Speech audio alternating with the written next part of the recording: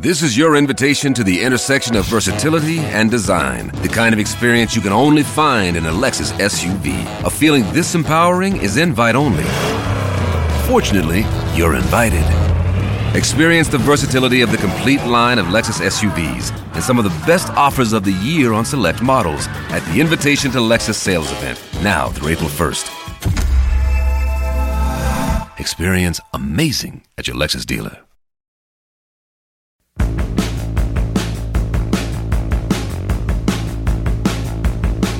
Well, hello, everyone. I am Matt Williamson. It is Sunday evening here before the Sunday Nighter kicks off. As we always do, my initial impressions of this Steeler loss. Tough game. I'm not sure this was super unexpected. Frankly, I think Jacksonville's just better. I really do. I mean, there are some things to cite, and we'll talk about it through the week. But it's a short week, obviously, a super short week. And Steelers have their issues. I mean, there's no doubt about that. But I look at Jacksonville and say, this team won 5 in a row, 2 of them overseas, 1 of them over the Bills. I mean, they're coming on strong. This is a good Jacksonville team. And as we usually do to start this thing, I just want to buzz through the halftime stats and then the final stats. And then I got all sorts of bullet points for you. So, at the half, Lawrence was 12 of 16 for 127. No touchdowns, 1 pick. Felt like it could have been more, that they kept the Steelers around in this game a little bit. But the Steelers' D was timely at that point. Kenny was 10 for 16 for 73, 0-0. Deontay at this point was 6 for 62 and had 11 targets. Probably should have had 8 catches at this point, including the first play of the game. But he would look like he was open the entire first half, to be very honest with you. But there's some ups and downs with him, and we'll talk about that a lot here in these next couple of days, too. At this point, Travis Etienne had 14 rushes for 58, just 1 catch for 11, but looked pretty good doing it. I thought Ridley looked great in this game. He had 7 targets at the half, caught 5 of them for 72. Steelers averaged just 3.6 yards per play in the first half. This trend is making me crazy. But I do think this one was more execution problems than it was play design, play calling, any of that sort of stuff, especially early.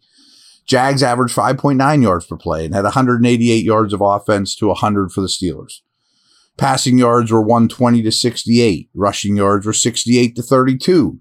Time of possession, little over 17 minutes for the Jags, little under 13 for the Steelers.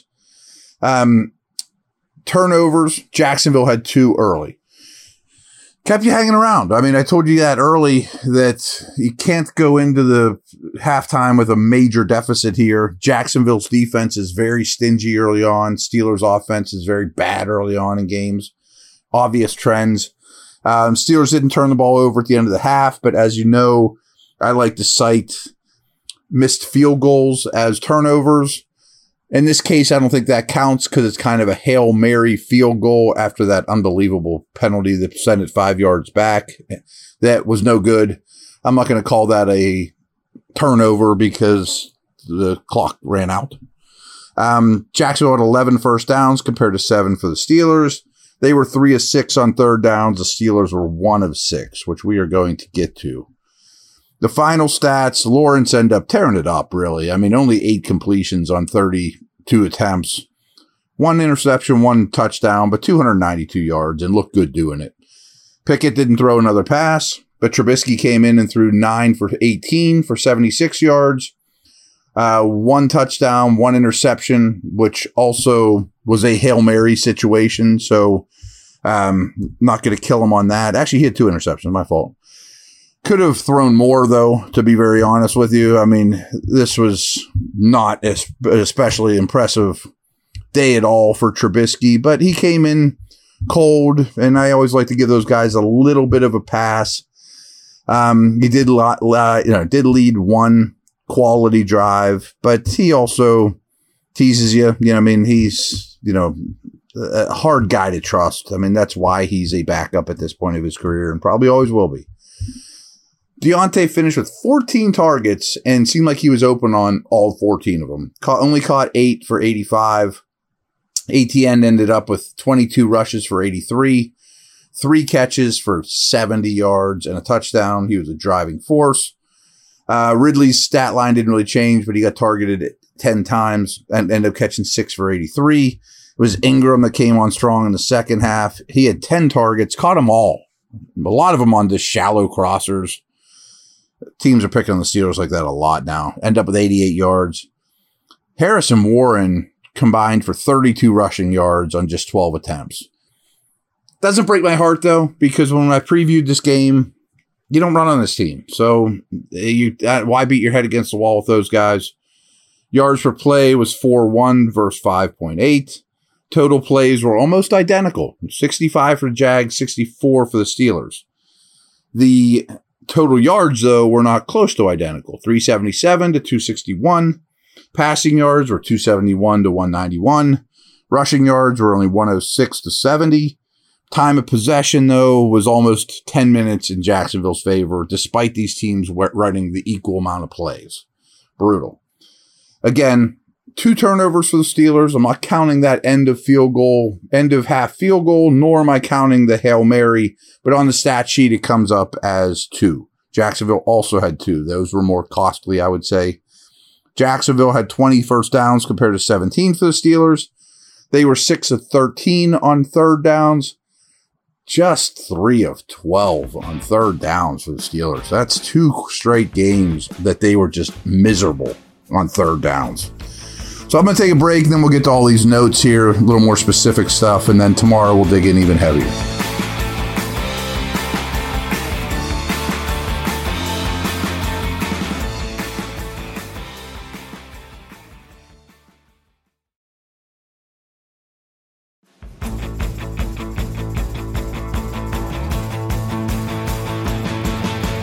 My number one note is the better team won. The better team probably would have won a high percentage of these games. I know people will probably kill Matt Canada and Tomlin doesn't have his team ready. I didn't feel like they were super outcoached. I just thought they weren't as good as Jacksonville, to be honest with you. Can the Steelers, we talked about turnovers a minute ago, can the Steelers even turn the ball over once? I mean, is it that thin of a room for error and win versus a decent team? I don't know if the answer is yes or no, but it's going to be on my mind a lot these next couple days and next couple weeks, because if one turnover knocks all the air out of all 4 tires, that's just such a thin line to walk. The defensive splash, once again, kept them in it. I mean, how many times have I told you when they get defensive splash, they're in games? When they don't, they don't. Wouldn't say that the pass rush was great, though, but the ball does come out really quick. Lawrence was quickest in the league in time to throw in this game. Haven't seen the game for this yet, but he was very precise, and I'm sure it came out very quick in terms of the stopwatch. I thought the weather mattered in this game. A lot of slipping. Maybe that slowed down both pass rushes a little. Usually does, but I'm not going to blame that. The weather was certainly a factor, though, and it needs to be mentioned. Boy, sure missed Minka. Such a playmaker. You lose him that early. I didn't think the defense was horrible, but the safeties are pretty bad. I mean, KZ's fault for sure on that ATN botched coverage touchdown catch. And KZ and Neal just don't show up. I mean, Minka is so valuable to this team. I thought the inside linebackers played pretty well, though. I don't love all the crossing routes in their neighborhood, particularly to Ingram. I'm not sure they were always responsible for that. I know that they were not. Roberts had a sack and a half. Love him coming downhill. Alexander forced a fumble, showed up well. Holcomb, I'm almost certain, led the team in tackles. I mean, that certainly shows up because he was all over the place and played very, very well. So again, good stuff there from the inside linebackers, especially when considering what you have invested there, which is not much.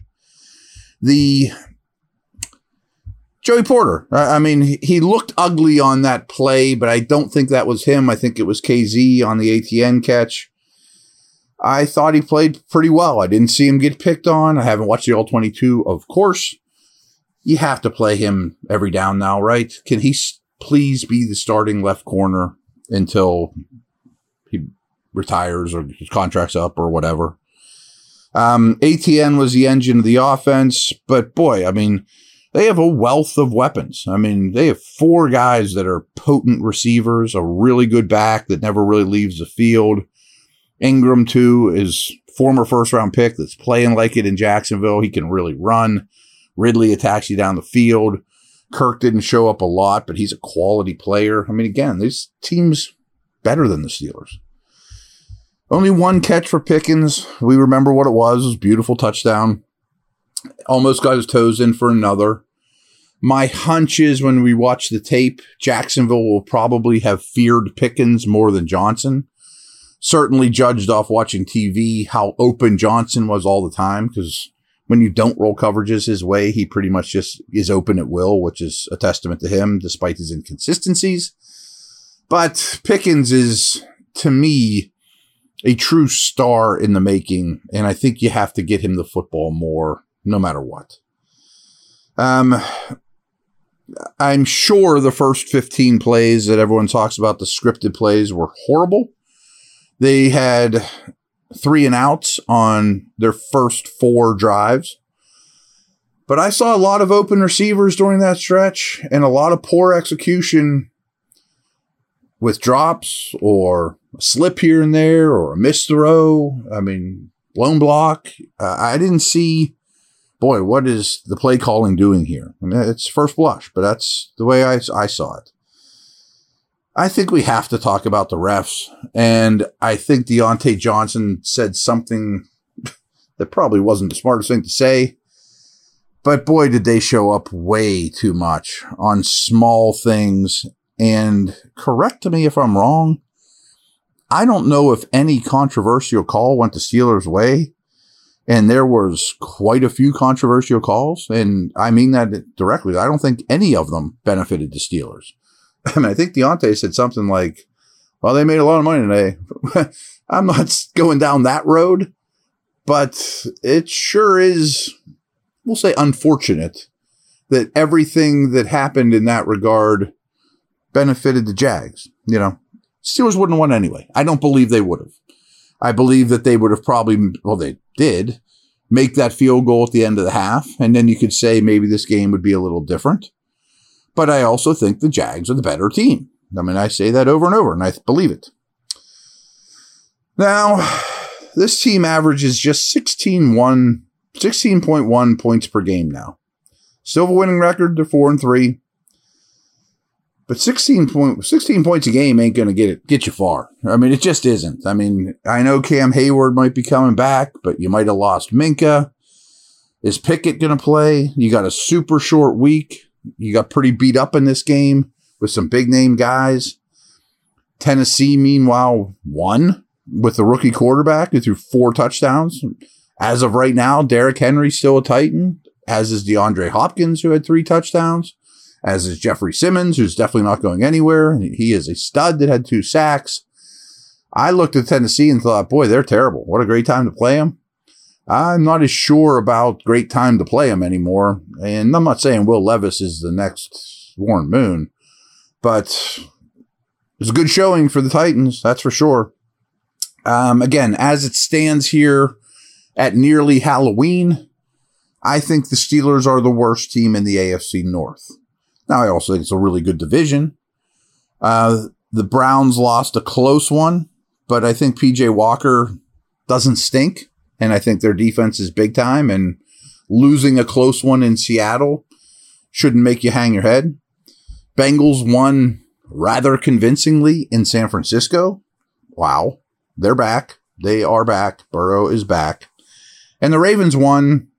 It's a little scary down the end, but I have no doubt that the Ravens and Bengals are better than the Steelers. And I'm pretty sure the Brownies are. So they're not in a bad situation.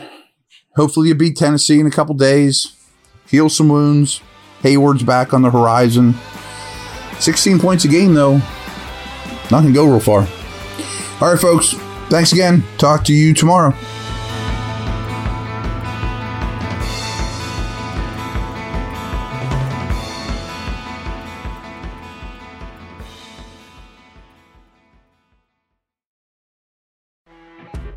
You know when you're listening to a true crime story that has an unbelievable plot twist that makes you stop in your tracks? That's what our podcast, People Are the Worst, brings you with each episode. I'm Rachel. And I'm Rebecca. We're identical twins who love true crime cases that make you say, didn't see that coming, and we hate the people responsible for them. Listen to People Are the Worst now on Apple, Spotify, or wherever you get your podcasts.